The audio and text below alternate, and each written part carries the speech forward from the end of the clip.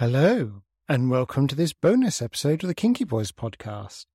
Before we get to the interview, I of course have to thank our daddy's favourite level patrons. William, Ocknerb, Banjo Stewie, Adam F, Brian C, and Hairy Hypnotist. You are all daddy's favourites, and I hope you enjoy this episode along with our good boys.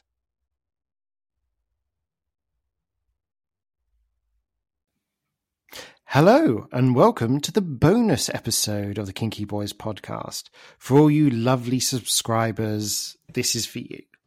So, today, we've got a very interesting topic. We're talking about sort of queer people and animal archetypes, and sort of why do queer people sort of label themselves using animals so much? Joining me, we have someone very versed in this topic, Adam, aka Leather. Hi, I'm Adam. I go by Scottish Leatherboy online. I am also a furry and have been for a long time in my career. So I've done a lot of introspection on this, and I know that a couple of things that I've thought about in regards to this are definitely based on my experience. So hopefully that'll be good. Yeah, and part of what got me wanting to invite you on is we met up in the pub the other day, and we just sort of really nerded out about like folklore and mythology, because we are both huge folklore and mythology nerds. And I thought this would be a good thing to bring into the podcast.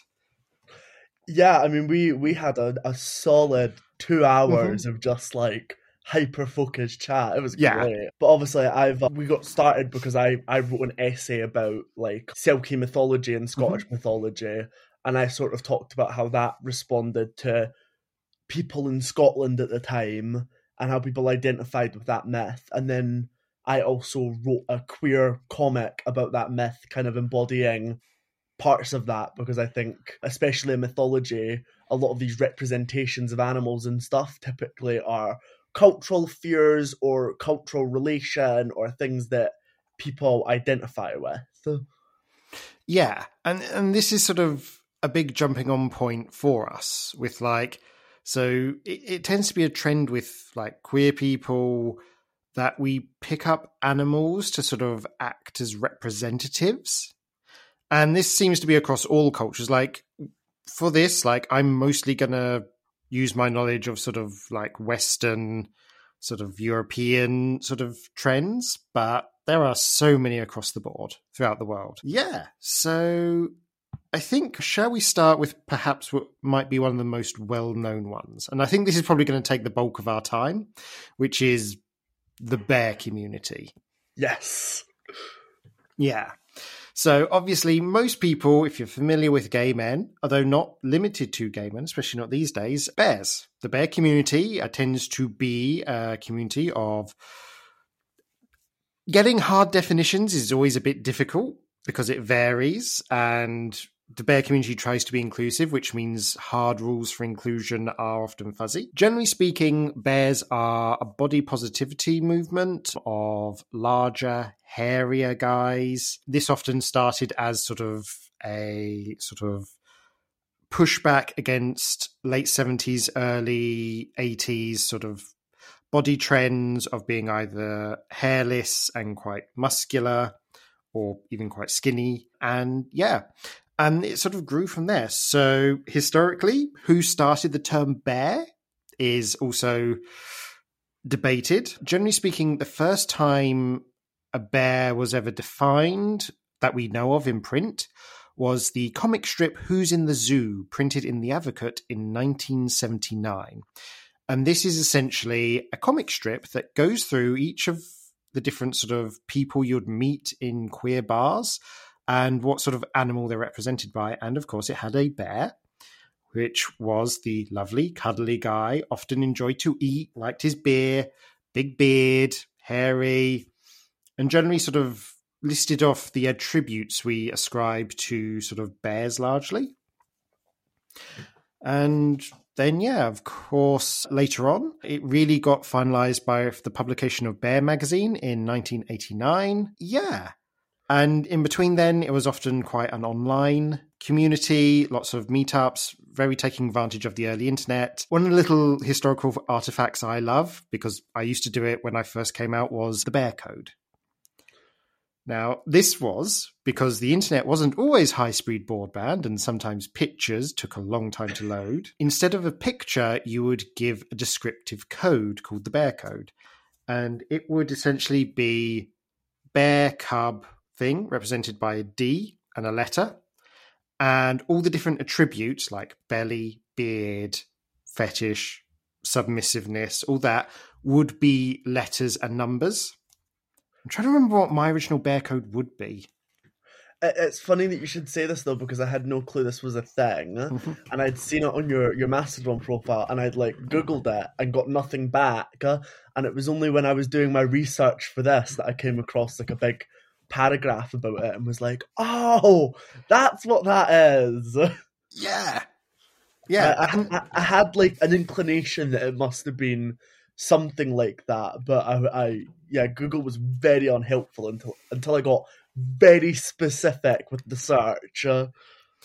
Yeah, this is the thing. It's one of those niche little sort of community message board things that would be so easily forgotten. Yeah, I mean, there's so many random little things like that. Obviously, my boyfriend is an older guy. He's a bear. And, we talk about, differences in the online community when it first started out, when he first got involved with it. And then, now, when there's so many little niche things that are almost undocumented. It's a shame, honestly, that there's not some, big handbook that covers it start to, current. Yeah, I mean, there was the Bear Book, Volume 1 and 2. I definitely recommend people check them out. I actually got them back from my parents because they lived on my bookshelf for years. So I finally got them. And yeah, they are sort of very tongue-in-cheek, very light, but sort of documentation of the bear community at that time, which I believe was mid-90s they were published. Yeah, they definitely came up on my research, but I didn't get a chance to skim them because... Not to be funny, if you don't own physical copies of these things, even excerpts are really hard to find. A big part of my research was the 2008 book, Fairies, Bears and Leathermen, which goes into different subcultures in the gay community. I have that. I found very interesting, and there's a quote that I put on my notes. It was, one of the most intriguing features to appear on the queer cultural landscape in the last 15 years is the bear subculture. During that time, many gay men seeking to resist the stereotypical association with homosexuality with effeminacy have found the hirsute masculine image of the bear enormously attractive, which I find interesting, but I don't think is entirely true. Yeah, I mean, do you want to expand on that? Yeah, I don't think... I obviously, there's always, anyone in the gay community, there's going to be people that are absolutely obsessed with every fractal of masculinity. But the bear community on the whole, in my experience, has been quite wholeheartedly open of the more, effeminate and camp and outwardly gay type. So I find that quote really interesting, but I think even since 2008, that's changed quite a lot. Yeah, it is interesting because one of the things I found when doing a bit of research for this is the quote of, I think it was the guy that originally published Bear Magazine, talked about it strictly in physical definitions, it's people who are primarily attracted to secondary male physical characteristics. So body hair, high body fat, beards, that sort of stuff. And there was no mention of behavior, nothing saying we're attracted to straight acting, quote unquote, straight acting or rugged or butch. It was purely the physical aspect, which as exclusionary. And again, I mentioned earlier, it's quite hard to define what exactly includes someone in the bear community because no one wants to exclude people purely if you don't have the right body for it. Mm-hmm. Because the whole community was kind of started as a reaction to exclusionary body policies. Yes. But at the same time, you really don't want to say, well, it's for rugged masculine men because there are tons of camp bears out there.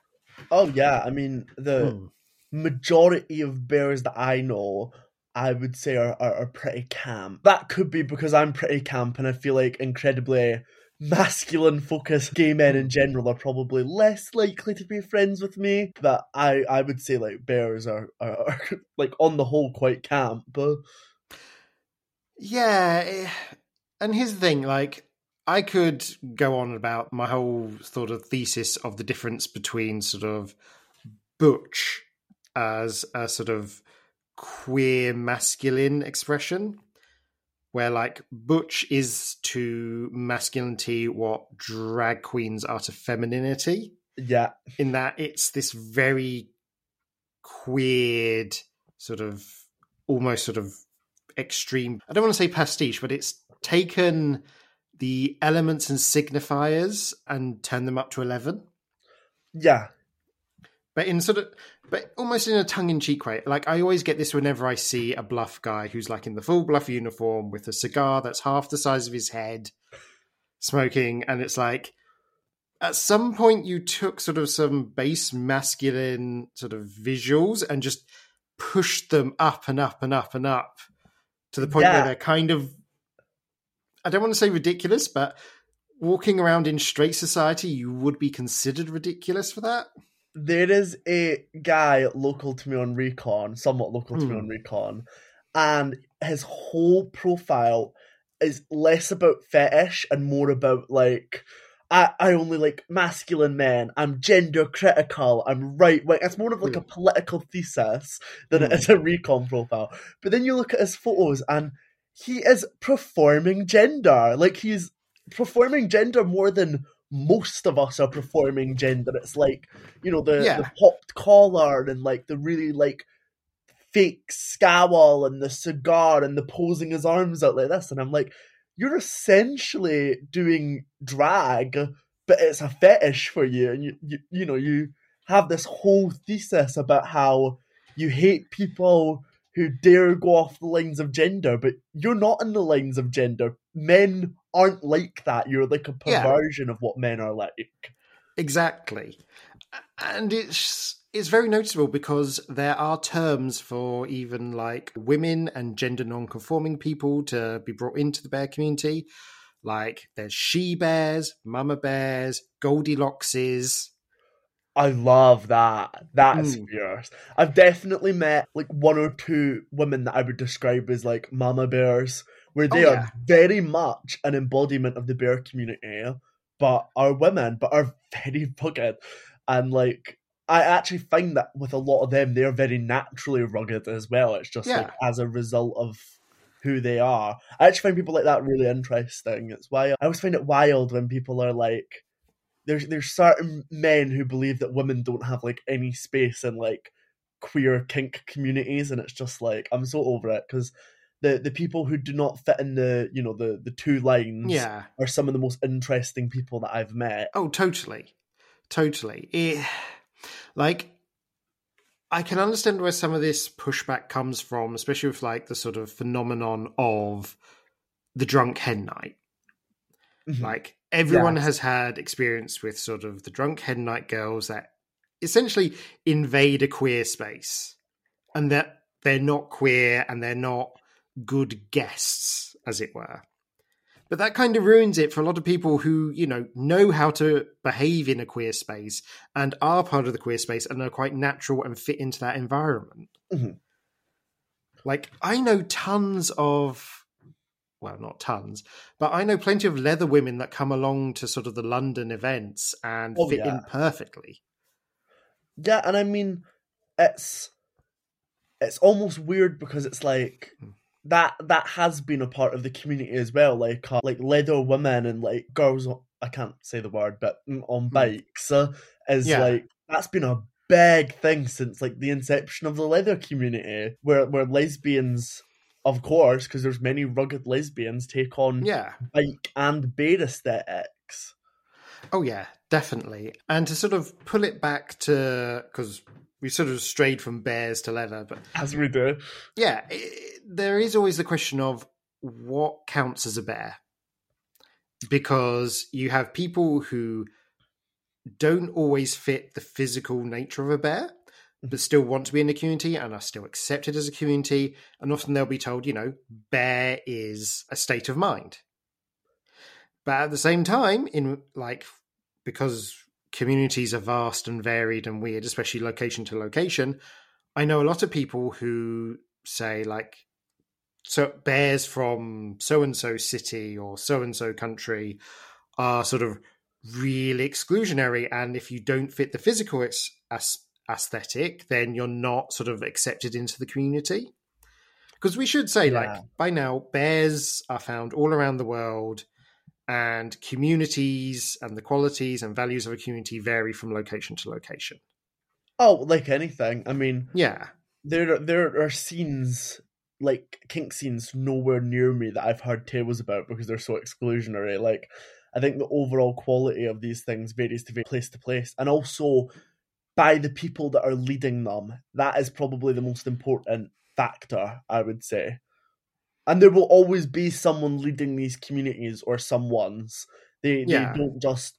Anyone who's lived somewhere small can tell you that these communities don't form out of nothing. They don't form out of thin air. Somebody needs to put the work in. I mean, the current leather scene in Scotland's a great example of that. Sorry, I've strayed back to leather, but... No, leather's a good example, and it's the one we have the most sort of history with, personally.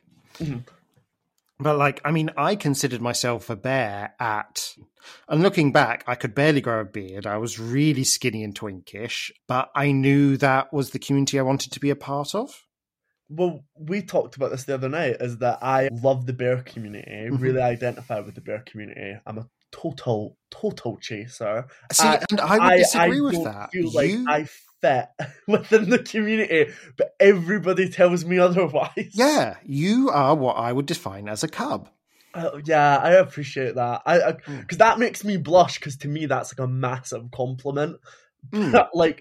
Everyone I spoke to is no, I would identify as a cub, but I don't feel like that.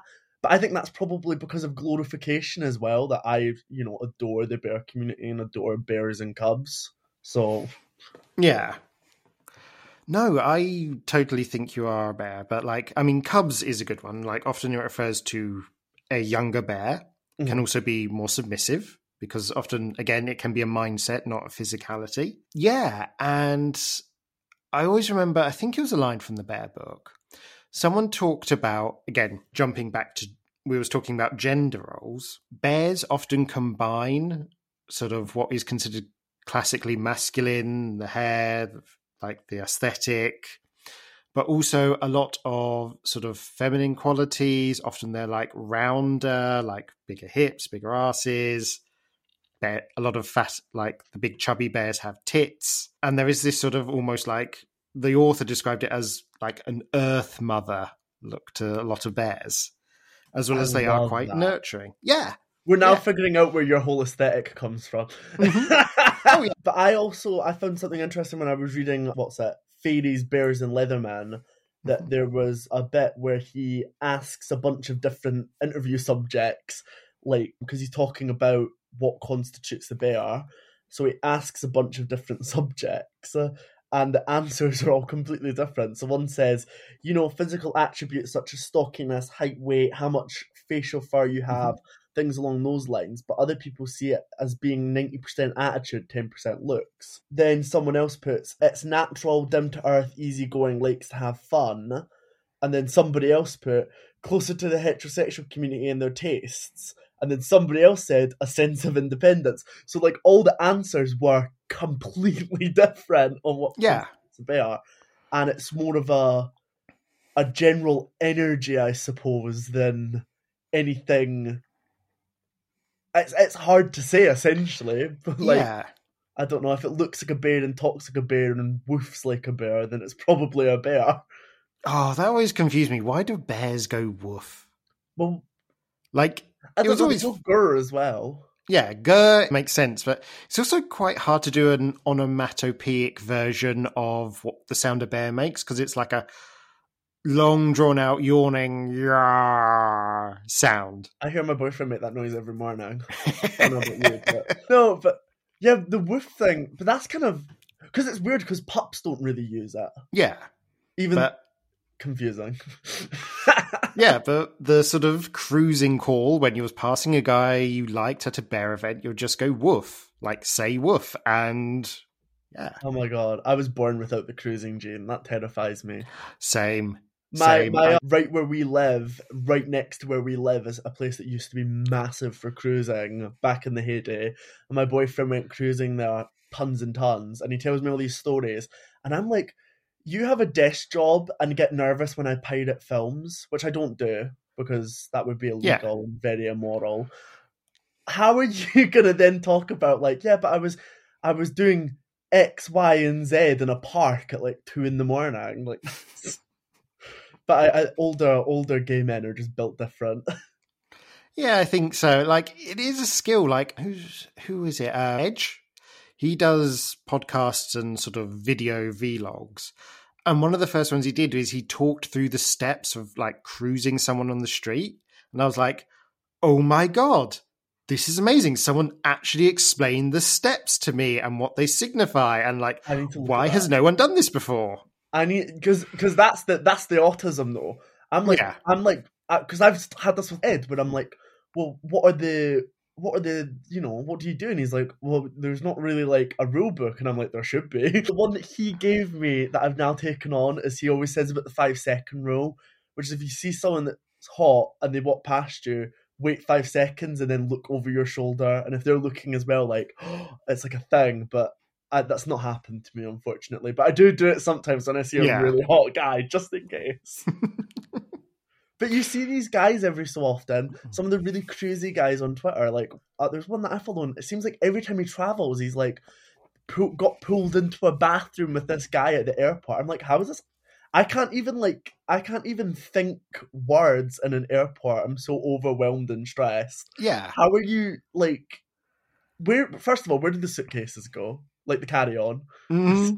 Second of all, how does that even happen in an airport? If you look somebody in the eyes in the airport, I think you get arrested. Like, I like you. I just don't have it built into me to do that sort of level of non-verbal communication with people. But yeah, I think like a lot of people try and talk about how bears try and embody the sort of associated characteristics of like the animal, the bear, which like that in itself is fascinating to me. So this is where the history and mythology nerd and the pagan side of me comes out, where like, so bears across cultures are generally automatically considered mysterious and sacred because they're considered semi-human.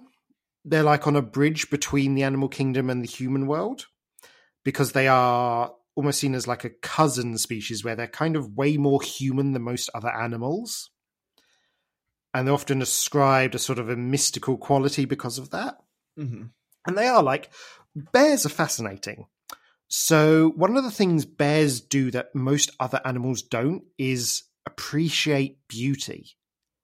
Like researchers were noticing a lot of bears would go up and either climb trees or walk up to the top of hills and mountains at the time of sunset. And I was like, what are they doing? Is this like part of their day? Is this them searching for food, searching for a place to sleep at? And it's not. They would just sit there, settle in, and watch the sunset. And they concluded, like, oh my God, bears just like really like appreciating the beauty of a sunset, which most other animals don't do. Yeah, and that is really interesting. And I know that, like, at least in Scottish mythology, obviously there's one very well-known representation of a bear in Scottish mythology, Brave, which is not, by the way, accurate to any... It was, like, loosely based off of a story, but, like, very loosely. But I know that in Scottish mythology, like, bears are often, like, they can be, like, maternal representations, as it is in, like, Brave. They can be cultural fears, and even in some they can be like, there's one that I read about where it was like theorized that the bear was sort of like a representation of like the inner self, essentially, which I find really interesting because that kind of really ties into the bear community. And it kind of tied into like something that I put in my notes when I was looking at stuff, was the queer community seemingly attach themselves to animals, less so out of like dehumanization of self, like a lot of non-queer people would think about representing yourself with an animal, and more so of a desire to identify with positive traits of that animal, or to distance themselves from humanism, because frankly humans have not always been very kind to the queer community. And it kind of ties into obviously myself. Anyone who knows me knows that like my career is that I'm a furry artist, so I deal with like a lot of furries who are in a similar boat. And I always say like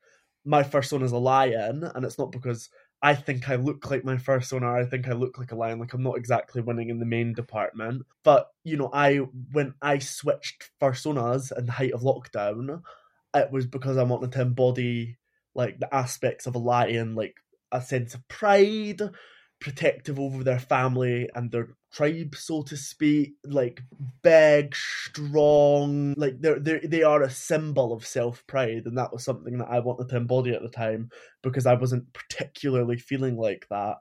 And I think a lot of bears kind of seek that comfort in the iconography of bears as well, where a lot of people who are bears, they haven't just taken on the bear community, they've taken on the iconography as well. I know lots of bears that have tattoos of bears. The bear paw obviously is the big symbol. They wear a lot of like clothing related to bears, like, and they see the things that bears do as like a personal iconography. Yeah. And that is something I really want to dig into, because like obviously you have the cuddly aspect, like teddy bears, like bears have always been seen as they've got this weird duality where they are like one of the most powerful, vicious sort of apex animals you can encounter, but they're also really lazy, laid back, and just really cuddly looking. Oh yeah. Like, they don't look like an apex predator should. They don't have the pointy ears. Even their paws, even though they've got the huge claws, just look meaty and bappy. Like, they look like bappers. They are literally bappers. I mean, I'm currently, like, the commission I'm working on at the minute is a kinkster who is not a furry, who is kind of being corrupted over to that side, and he's commissioned me to design his fursona. And it was funny because I was talking about this with a friend who is another kinkster and furry, but they were like a furry first and foremost. And they were like, please don't tell me he's chosen a bear. And I laughed and was like, yeah, he has. And my friend was like, no. And I was like, why? And he was like, every kinkster I've known that becomes a furry chooses a bear or a wolf. And I'm like, yeah, that is true.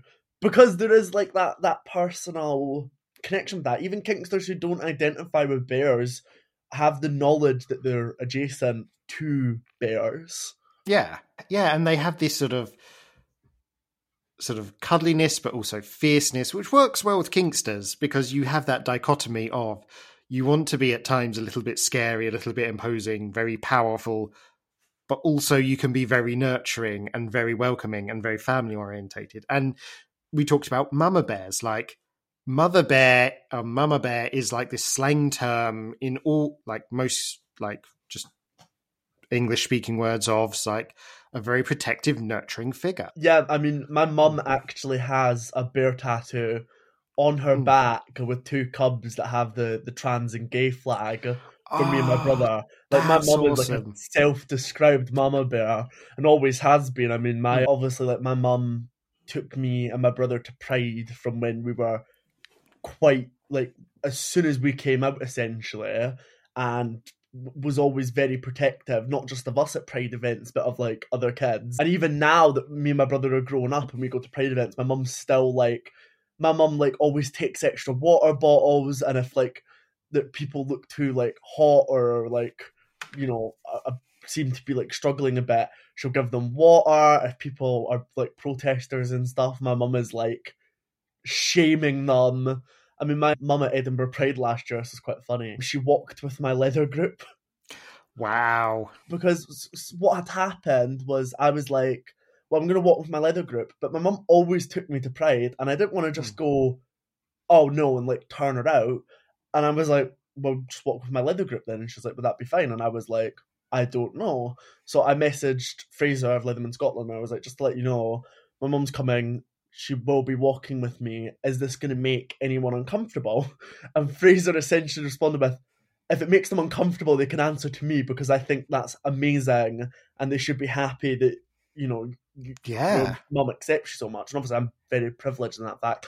And on the day, my mum did like her pleather leggings and her leather jacket and her Doc Martens, and did like almost, like she really did do like the leather woman aesthetic, and really committed to it, which I thought was awesome, and I'm very lucky. But so yeah, I definitely think that in a sense corresponds with the mama bear thing and the leather woman thing, that they are like, you know, I think she almost, my mum does fit that very well, funny enough. Yeah, oh, that is so cool to hear.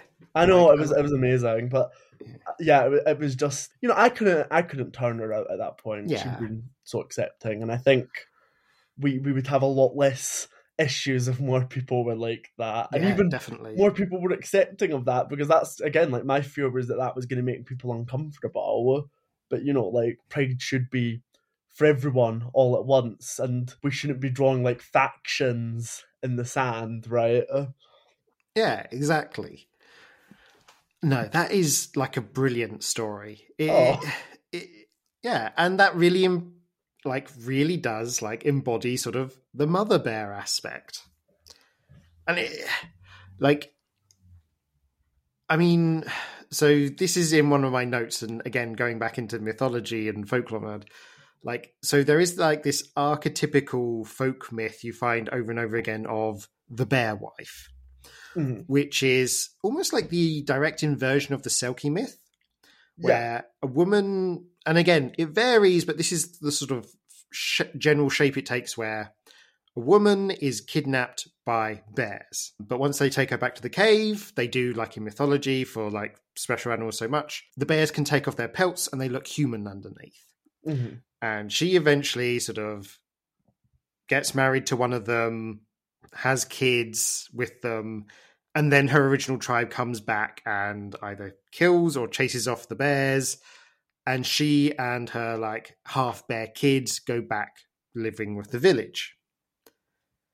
And this is often sort of explaining why the sort of head of the town or tribe or culture is the head. It's like they're the head family because, you know, they're part mystical and part bear, and that's why they're so good on the battlefield. And yeah, I find this real issue now, like, because I'm really into mythology and folklorology, I think it's called, where it's like the study of folklore particularly, which is a great word, by the way, where I find now that it's almost been washed with like a Western Christian perspective, because I look at a lot of Scottish mythology and knowing what I know about Scottish culture, when they're saying like they look at the Selkie myth, and they like some of the people who speculate on it say like, oh, it was a warning for women to be faithful to their husbands and stuff like that, and that's not how I read it knowing Scottish culture. And if you look at the original Selkie myth, like, it was, in a lot of cases, it was women, kind of Selkie women leading men around, and they were under her spell, not the other way around, like modern Selkie mythology represents as being. For anyone who doesn't know, the Selkie mythology is like a beautiful woman who dons a seal skin and becomes a seal when she goes into the ocean, and then typically in the mythology the man will steal her pelt and she's compelled to marry him because she can't go back to the ocean. But the original mythology was like, she's so beautiful that he can't resist her charm, and it played into like Fae mythology. A lot of early Selkie mythology is part of like the Fae sort of umbrella, but obviously that's kind of been washed with this like very Western Christian perspective of like the woman is subservient to the man, and a lot of it doesn't see, like, what I wrote about in my essay about it was that it's you know, it's rape. Like, she's being forced to marry this man and have like 8 kids to him. It is in most of the mythologies, but a lot of them are like, but she comes to be very happy, and it's like, he still forced her to marry him, yeah, and then raped her multiple times. But because of this, unfortunately, Christian perspective, it's seen as like, but she became an obedient housewife, and it's like, and it's almost in a lot of modern Selkie mythologies, it's treated as disobedience that she then finds her skin and goes back to the ocean because she was happy, she had a good life apparently. Yeah, like there are so many layers to the like Selkie myths, and it should be noted like most Selkies are not specifically women only. Mm-hmm. Like there is a lot of beautiful Selkie men. Oh also yeah. I know. Because that's part of the research that I did, where the original Selkie myth, a lot of it's about beautiful men. The only thing that really stays accurate is that they are described as like almost impossibly beautiful, and they turn into seals when they go in the ocean. But I talked to you about how I feel like the modern Selkie myth, at the time that it came around and started being documented, as with a lot of Scottish mythology, was around the time of the clan and tartan ban in Scotland, where Scottish people likely felt that their culture wasn't going to exist forever and was rapidly disappearing and being homogenized against what they wanted. And you see a lot of Scottish mythology started being documented at this time, and like all mythology, but where Scottish mythology hasn't really been studied from this perspective, responds to the cultural fears of the time of that, where like this beautiful woman is essentially taken away from her culture and her home and forced into a strange culture with a strange man who has different beliefs than she does. And that, if that doesn't scream like for English colonialization, like that, that's just like, it's to me plain to see. Oh, definitely. Like, yeah, and I mean, you also made the webcomic about like a guy finds a male Selkie on a beach, and it's really heartbreaking. Yeah, I did a short comic. It's like one of my weird passion projects in life. I would, if I had the energy to be able to make a full comic, I would do like a full version of their story. But I did do a short comic about a gay Selkie romance and used like metaphors of not being able to go back home and stuff. Obviously, that's a very like queer feeling, and he basically, they fall in love, and the Selkie man can't go back to his family for a long time because there's a whole thing in it about like tides and migration patterns and whatever. So yeah, I love that comic. That's one of my passion projects of all time. I would love to be one of these artists that can just like bounce out comics constantly, but I can't. Yeah, but like, I mean, I'll link to it in the show notes because I think people should read what you've done so far, and it's amazing. Oh, thank you. And I just, like you said about like, often it's sort of animals as a metaphor for alienation from mainstream society, for queer people. And I think that has a lot to do with it. Like, keeping on the sort of aquatic theme, one of the newer terms, at least new to me, it could be around for ages, I don't know, is for trans men when they decide to have children, to be referred to as seahorse dads. Yeah, I've seen that. And it's, so for people who don't know, seahorse biology, seahorses, it's actually the male that carries the children to term. So like obviously inseminate, then the female passes the eggs. I don't know the full details, but obviously, so you have male seahorses get pregnant. And of course, this corresponds quite well to trans men who are going through pregnancy and still have children that way. And like, it has this sort of clashing thing because we talked about how sort of using animals as sort of figures to be compared to and sort of be totemic of can help you deal with the sort of alienation from society. But it can also, in a way, sort of reaffirm our naturalness. Like, one of the things often leveled against a lot of queer people is we are, quote unquote, unnatural. Yes. Like, our behaviors are unnatural, the changes our bodies go through are unnatural. And so pointing to examples that mirror us in nature, going like, pregnant men are fine. Like, look at seahorses. Seahorses do it all the time. It is natural. Is that sort of reaffirming of like our place in the world. Yeah, it kind of ties into what I said about like it's not necessarily about dehumanization when queer people identify with animals, but bringing themselves to, well, what you said is a great point, to naturality, where they're feeling, you know, where they can be like, well, I'm not weird because this, I identify with this, that does this in nature, and that's a very normal thing. And I think that's true. It's not necessarily about dehumanization, but about finding comfort in the non-human, which I don't think is the same thing. No, and it, I mean, this ties again into the pagan side of me. It's like humans often separate themselves from nature, and I feel we do lose a big chunk of ourselves through doing that. Yeah. And queer people generally tend to be a bit more open to rediscovering that.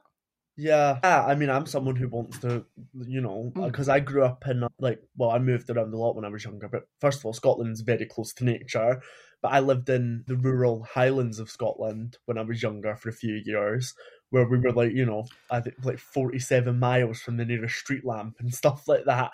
Like, so I definitely found myself now wanting to get back in touch with nature. When I was reading the book that I was reading, he was talking about like bear camps and stuff, where like a lot of bears, when you look at bear events, they're often intrinsically linked to nature in a lot of ways. Yeah. Even like inner city bear clubs will do like camping trips and stuff like that, and there is a part of that which is linked to nature. He talked about in the book, the writer talked about how they were excitedly showing photos on a digital camera that they had seen two bear cubs, and they were so excited.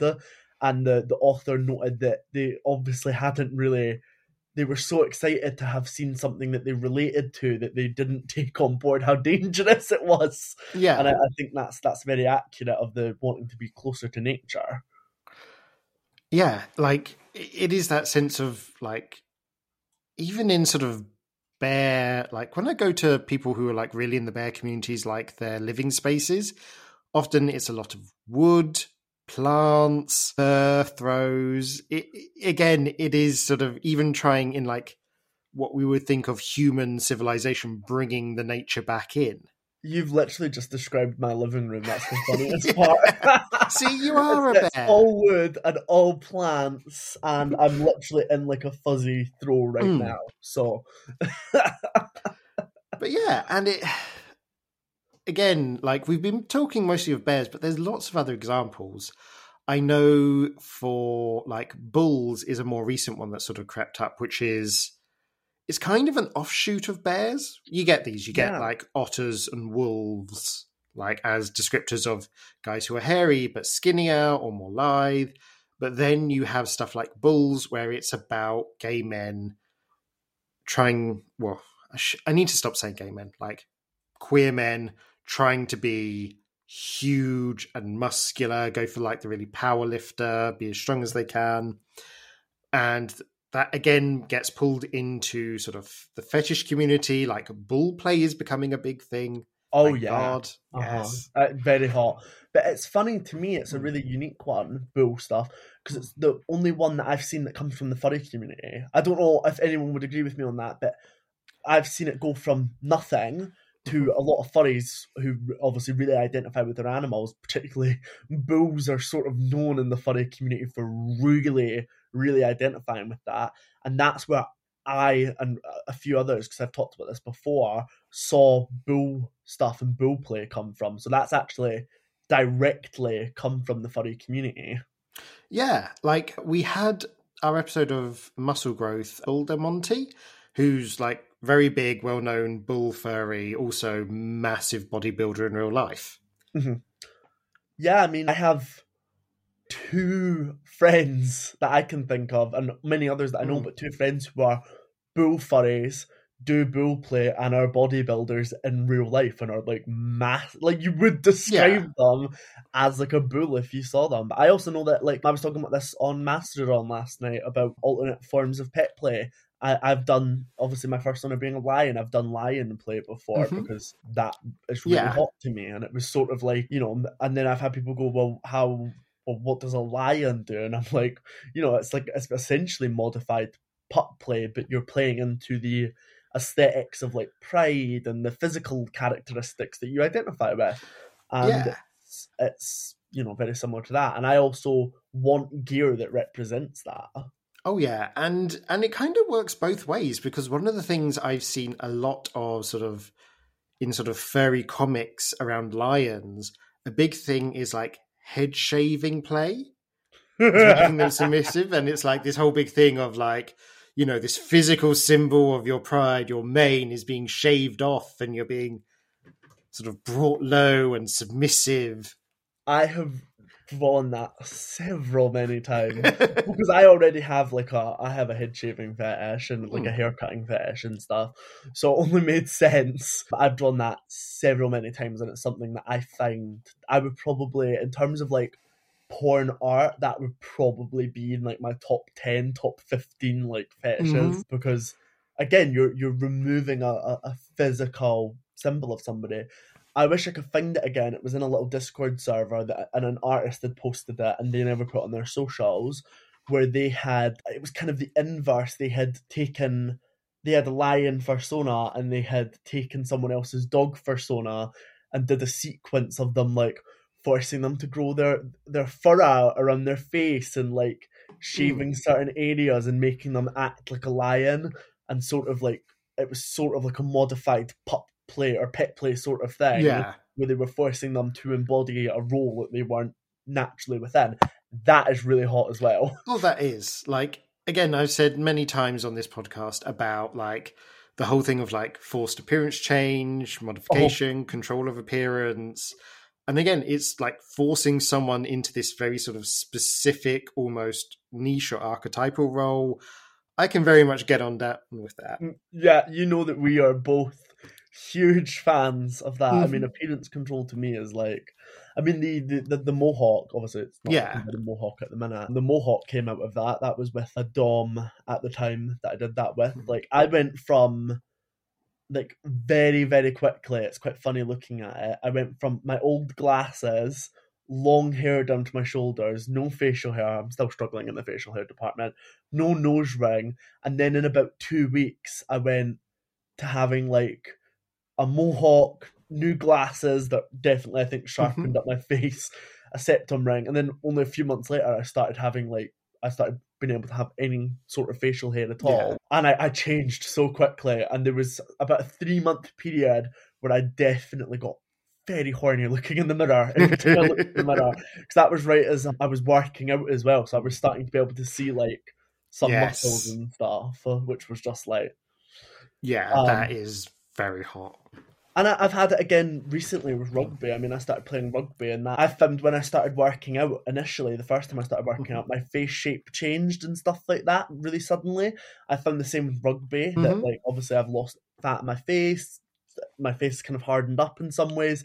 I've gotten like more bulky shoulders from it. My thighs are huge at the minute. I know, right? There's definitely, especially after rugby, where you've got all that pump, and I'm looking at myself in the mirror like, first of all, I do not recognise myself, and second of all, it's so hot that I don't recognise myself. Because there is definitely, for me recently, there has been almost a depersonalization aspect with how quickly my appearance has sort of changed because of working out and rugby and stuff like that, which is so good and so hot, and something I would like to continue, and would be much more fun if somebody else was enforcing it on me. My DMs are always open. I mean, so I'm coming up to the sort of 4.5 month mark since getting my nose piercing, and like my master has said, okay, you're getting the next size up now. Now it's done healing. God. Can you ask him to tell me too? Because I've been trying to go up on mine for ages, and I just have no drive. I want to do it, but I have no physical drive to go out and do it. Just like because I just don't think to. Yeah, like with me, it's like one of the other things he's told me I'm getting is nipple piercings. Now I've always wanted nipple piercings, but I've never got round to getting them because A, I'm a bit bit of a coward when it comes to it, and like piercings, and again, it's just one of the things you don't really plan for. So to have him say, okay, I have made this decision for you, you are getting them, has been really good. Yeah, that is, I'm so jealous of that. That is so hot. You're so lucky. But yeah, like, I mean, that is always a fun thing. And I know a lot of like queer men who like to play with their identity. I mean, the most extreme example I can think of is like Space Pup Silver, who like, plays with his identity just about every day. Like, did you see the tattoo he got? I was just about to bring up the tattoo. Yes. That is so hot. That is so good. That is so amazing. So, for those who haven't seen, Space Pup Silver has got essentially the old plastic cover you'd get on toys that took 3 AAA batteries. Yeah, tattooed quite large on his back. And it is really, I mean, that is peak, like, that is so furry that is unbelievable. Because you know what? Furry aesthetics and kink are, in my opinion, revolutionary. And I don't think a lot of folk who are not furries realise how revolutionary, like, furry kink content has been in mainstream kink content.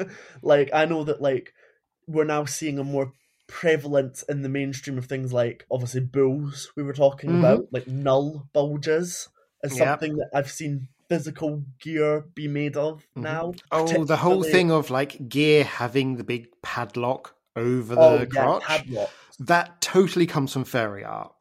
Totally. There is a new UK company and when they start selling, they've only done some sample stuff. They started doing like toy padlocks. So they're oversized padlocks that use an oversized plastic key and then have like phrases on the front like toy, boy, sub, but they're like bright colours with bright lettering and like big oversized keys. I want one. Right? It's so incredible, so horny, just like I think any fetish thing can be improved by making it not necessarily physically twice as big, but like twice as big. Like, I think the bigger you go with leather, the better it gets. The more colourful you go with like rubber and leather, the better it gets. The bigger the padlocks are, the more fun they are. Like, and furries certainly are believers in fetish that more is more, and I love that because I always call myself I always say I'm a fetish maximalist. Yeah, and again that goes into the whole butch. Like we was talking about how butch earlier is like this. Like, all the signifiers of masculinity, like, turned up to this ridiculous amount. Yeah. Like, the enormous cigars, and now the enormous chains, because everyone wants, like, a huge chain. Anchor chain, yeah. It's funny, I had a leather friend, and he was saying about how ridiculous, how big the chains are getting are. And he was like, yeah, they keep saying they're anchor chains, but they're more like wanker chains. Which I did find quite funny, and I also know people who would find it hot that he called them that. So I mean, but it does pruning and curating your aesthetic to be like almost a stereotype of what you find hot, like these guys that make themselves into living like Tom of Finland pieces and stuff. That is like its performance. It's gender performance. Oh yeah, there's a guy who lives around London who his goal has been to do that, and like he's even like not only has he done the whole thing of like pumping his nipples so they grow like more outwards, he's tattooed around the areolas so they're like ridiculously huge areolas to make himself look like a Tom of Finland drawing. Oh my god, I love that though. Yeah, I love that. I like people who are not, because obviously everyone in kink is a bit weird, let's be honest. Yeah. I love people who are not afraid to get really weird, and I'm not saying weird in a bad way, I'm saying it in the most positive way. I love people that are like so like ridiculous with it. My friend Froggy is a good example. I helped run the Rubber Social in Southampton with. He is, well, as the title suggests, his first one is a frog, and his fursuit is a big inflatable latex frog suit with like massive Z-cup inflatable boobs and a 1.2 meter, I think, inflatable penis with big thighs and like really, really curvy little waist and big inflatable frog head, because to him, like, that's what he wanted to become, like a living rubber bimbo fetish drawing. And that was something that to him ties into like his non-binary identity as well. And I laugh because he's got the most fetish flags on one lanyard I've ever seen, because he's got like the furry one, the rubber one, the leather one, the bear one, the little one, because he's into so many different communities. Because again, like, and I think a lot of non-binary people feel like gender is something you can take on and off, and so is like identity. I know that like all of my different fetishes are almost identity. You know, they're me, but they're also identities that I take on and off. Full leather. I always say that like I don't identify with gender because like full leather or full rubber is it closer to what I think gender should feel like than what I was born with. Yeah, like, so both you and I on the sort of non-binary spectrum. And I get the impression we're quite similar in like where we are on that spectrum / pick and mix, whatever you want to describe it as. And it's like, we talked about how we're both autistic, and like gender and autism is really interesting because it's masking. And like you talking about how it's something you take on and off, it's like gender is a masking performance you do for others. Yes, totally. And again, fetish, like, it's a form of masking. Like when I go out in my leather gear, it is a constructed mask I put on, just as rubber gear is a different one I put on. But I think for me as well, like, that's part of why I got into fetish, is that feels more like who I am than, you know, what I present at like uni or like, you know, talking to like my neighbours. Like, and I think part of the reason that I guess became non-binary was that, you know, when I got home after a long day, or like even in a day in general, I didn't feel like a male. And on the list of things that were important to me in a day, week, or month, being a male didn't even make that list. And I saw lots of people talking about, like, you know, people who are like against like non-binary people and transgender people being like, well, I'm a man. And I was like, well, I don't feel like that. Like, I've never felt like a man. Like, and I know that I'm a man. Like, and this is like when I had this argument about me being non-binary at a leather mate, and he was getting really annoyed because he was going, you're trying to hurt my feelings. And he was going, well, you're a man. I'm like, I know I'm a man.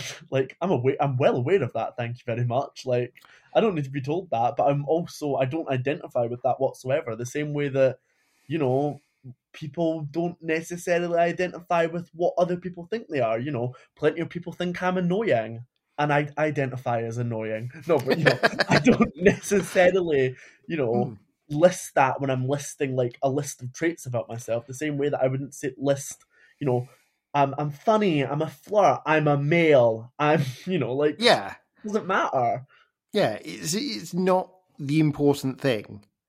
But I mean, to draw it back to the episode topic, because we've gone on a delightful tangent, like furries, I think that's a good way to pull it into sort of puppies as well, because there's this huge crossover. So many people into puppy play I know are also sort of furries, particularly dogs or wolf furries. Oh, yeah. And like, I get the impression that's where a lot of like, we've talked about how like furry really influences the current sort of fetish climate and sort of trends and sort of up and coming fetishes that people are learning about and sort of exploring. And I feel that's like one of the main ways into the fetish community that it's come, is because there is such this sort of overlap between furry and puppy, which then brings it into the wider fetish community. Yeah. And I even see like a lot of particularly bears, even though they're not furries, they identify in some regards with the furry community and feel that it, to some regard, represents them. I know a lot of bears who are not furry and don't identify as furry, but still like, you know, art of bears and like porn of bears, and, you know, talk about like, oh, well, obviously if I had a fursona, I would be a bear, or even go as far as like, I've seen bears who are not furries who have commissioned art of them as bears. To them, that they identify with that, they relate to that, and that is almost like affirms their identity in some regards. Yeah, no, and I can totally see that. And it's not this sort of hard siloed off thing. It's like, at what point do you become a furry? Especially when like you're a bear or a puppy and your whole thing is, I like put on a puppy mask.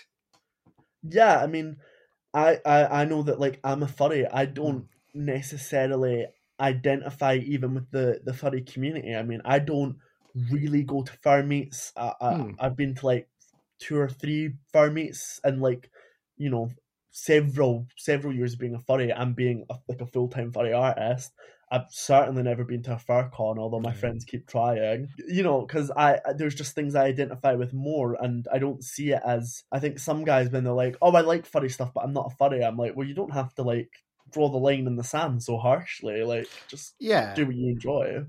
Oh, you just remind me of one of the many furry dramas I remember happening across, like, social media was... Oh, God. Again, can't remember any of the details, but one of the big fur cons banned people from wearing Mr. S puppy hoods. Oh, a lot of them have. And it's like, but it's just a puppy mask. What people choose to do with them, either at other meets or in the privacy of their own hotel rooms, is fine. But like, it's just a mask, just like every other fursuit there. Mm-hmm. Yeah, my friend Froggy, who I was telling you about, he was one of like the original rubber furs. Like he really kickstarted that community back in like the late 90s. And he went to a con and beforehand was like, am I okay to wear my fursuit on the con floor? It was, you know, like an adult con, stuff like that. And obviously the suit's risque, but he wears like cover-ups with it and stuff. And they were like, yep, you can wear rubber. And he turned up and he got told that he had to leave the con floor because it was inappropriate. And he was like, it was, you know, they were like, you can't be showing your sex stuff on the con floor. And obviously he was quite hurt by this because he was like, well, I checked. Yeah. And then they ended up naming the rule that you couldn't wear rubber after him. It then became known as the Rapido rule, which was the name of his fursona. And that then spread to other cons. So there's like several cons that have like the Rapido rule, which is that you can't wear rubber, which is quite horribly exclusionary in some regards as well. Naming a rule after someone, you know, is quite nasty in some regards. But you know, he's worked really hard to make like the rubber fur community thing. It's why I'm trying to make obviously I was telling you that I'm trying to kickstart a leather fur community because I think there's a lot of furries that identify with leather but don't really see an into that. Yeah. And I think there's a lot of leathermen that see things that they like in the furry community but don't think they really belong in the furry community. So I'm trying to create some cross I don't want to say breeding, but cross-pollination. Cross-pollination. Very polite. No. Okay, so we are coming up to time. So I think we should just go through some honourable mentions of animals we've not really had time to touch upon. Mm-hmm. One of my favourite ones is, I've got a friend who's from Israel and he says out there, gay men who are muscular and smooth, so basically the opposite of bears, are known as dolphins. Because you've got this really smooth, muscular guy. I love that. That gives me like the mental image of a really hairy, smooth, naked guy like jumping through water, like, then down. Yeah, and you said you've got some from around the world you found in your research? I've seen bits and pieces. Obviously, there's the long sordid history of different bears from different places. Like when some especially older bears will be like, oh well, if you're Asian and you're a bear, you're a panda bear, which I've known some Asian guys do connect with, but there is a whole conversation there. Then obviously I know that like I've heard some really specific terms. Another one that I'm seeing alongside boar coming up and about, alongside bull is boar. Just spoiled my own point. I've seen a lot of guys now who don't necessarily feel everything about bear or cub are identifying with boars. Particularly, I notice a lot of them are really into musk. Yeah, I can see that. Are sort of more into like pig aesthetics and kink. So it's sort of like a modified version of the bear aesthetic. And that brings like pigs in the kink community. Pig is a big one, which it can just mean like you're really quote unquote greedy for stuff like more sex, more cock. It can also have other connotations about muck and piss.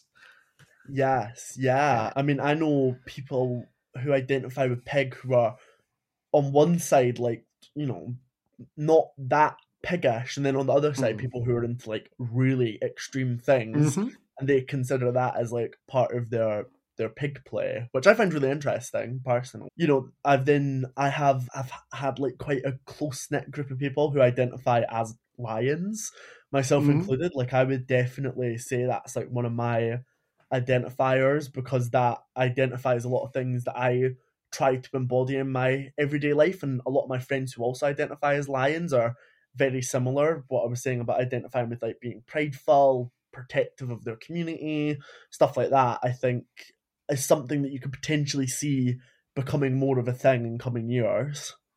Oh yeah, I'm trying to remember what it was with peacocks come up a lot. There is a culture, and I'm trying to remember which one it is, where like saying someone's a peacock is saying like they're homosexual or flamboyant. And also like peacock imagery, like from the Victorian era, was often quite associated with sort of homosexuality. Yeah, that one's interesting, because obviously peacocking is like quite an English thing of going kind of outside the norm to show off, and they would be like, you know, especially in the past, like Victorian times, would be like, well, oh no, I'm not queer, I'm just a peacock. And that's something that you can trace back, where these really flamboyant guys would wear really flamboyant outfits and be like, oh, I'm just a peacock, which I think is really interesting. I definitely identify with that one as well, because I can wear quite loud things in my day-to-day life. This is one of the things I love about fetish events, is the peacocking, where like people get outfits just to show off, and they often look that's amazing. One of my favourite things about the Rubber Social that I help run, is it's one of the most diverse groups of outfits I've ever seen. Even for as many rubber events as I've been to, you see people there. There's one woman there, she wears a full-length latex gown with latex lace that she made by hand, and like stuff. It's incredible. So, and it's like almost like a Victorian gown made entirely out of latex that she made. And I'm like, what other fetish event could you see something like that at? And then you get the people, because obviously the Rubber Social being started and run, this Rubber Social is being started and run by a lot of furries. You see the people in the big rubber fur rubber suits and stuff like that. You get a lot of pony players and stuff like that, and leather as well. I came to the London Leather Social for the first time, and I saw a lot of different ways of wearing leather, which I really appreciate. And Leatherman Scotland's, in my opinion, up there with that as well, where you get more coloured leather than I have truly ever seen anywhere. I've said it before, I'm really glad coloured leather's coming in. Oh yeah. And like some of the stuff I like really like to get for my leather outfits don't come from fetish dealers. They come from sort of leather workers who mostly work with LARPing things. Like my van braces. I love my van braces, which are the big, thick leather bands, but they've got like, one's got a Celtic bear carved onto the left arm, and the other one's got sort of a Celtic spiral pattern stag on the other.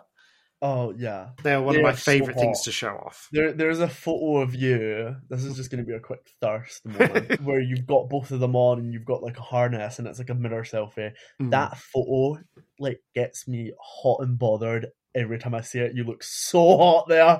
I don't think I'd be able to look you in the eye dressed like that, honestly. I would just be like... Have to try it next time. Oh, gosh. Obviously, like, I always talk about, like, I'm quite a peacock. I love colour. I love wearing colour. I wear mostly full black leather because that's very different for me, and that's another aspect of playing with my identity. So yeah, do we have sort of a wrapping up thesis around sort of queer people and animals? Ooh, that's a good question. I would say queer people across all spectrums, not just queer men, because I know a lot of lesbians that identify with animals as well, non-binary people particularly. There's so many different prevalences that I could speak of here. It's not necessarily to do with dehumanization. It is to do with acceptance and community and being different to what is societally and nominally acceptable, and that the prevalence of these communities has come out feeling... Oh God, I've lost my train of thought. You know, like, but... Yeah. I've lost my Yeah, train of like, thought. both sort of... is that contradiction of both being open to what is outside of society and accepting that in, but also showing it is like there's a naturalness to you, and it's really hard to describe. Yeah, it's quite hard to describe. And that's the thing, like, this is what you find reading about it, is that people don't particularly know how to describe it. You know, I feel that people will, especially marginalised people, will always be drawn to communities. And at a point in which those communities begin to get more acceptance, they will typically splinter into the more acceptable parts of those communities and the less acceptable parts of those communities. And that's where you're seeing like a big prevalence in like bears and kink people and stuff like that, because they are less acceptable than the more acceptable two monogamous gay men who get married and have kids. And they're seen by a lot of people as on different levels of acceptability. Yeah. And communities will be formed out of that, because that's how you find solidarity and acceptance, not only in a community, but within yourself as well. Yeah, no, I think that's a really good sort of wrapping it up of it. Like, we could just go on and on about this. Oh, but, yeah, this could be a several-hour-long recording. Yeah. But, yeah, so if people like your stuff, I mean, you say you're a furry artist, you do commissions, where can people find you? Yes, so on my leather stuff, I am Scottish.leatherboy on Instagram. I am Leatherboy Adam, all one word, on Twitter. And if you like weird furry porn, I am Acrasials Art on Twitter, which is ACRASIALS _art. I'd practiced that one a little bit in my head before, because I thought you might ask me. Brilliant. I will link it in the show notes as well for people. Thank you.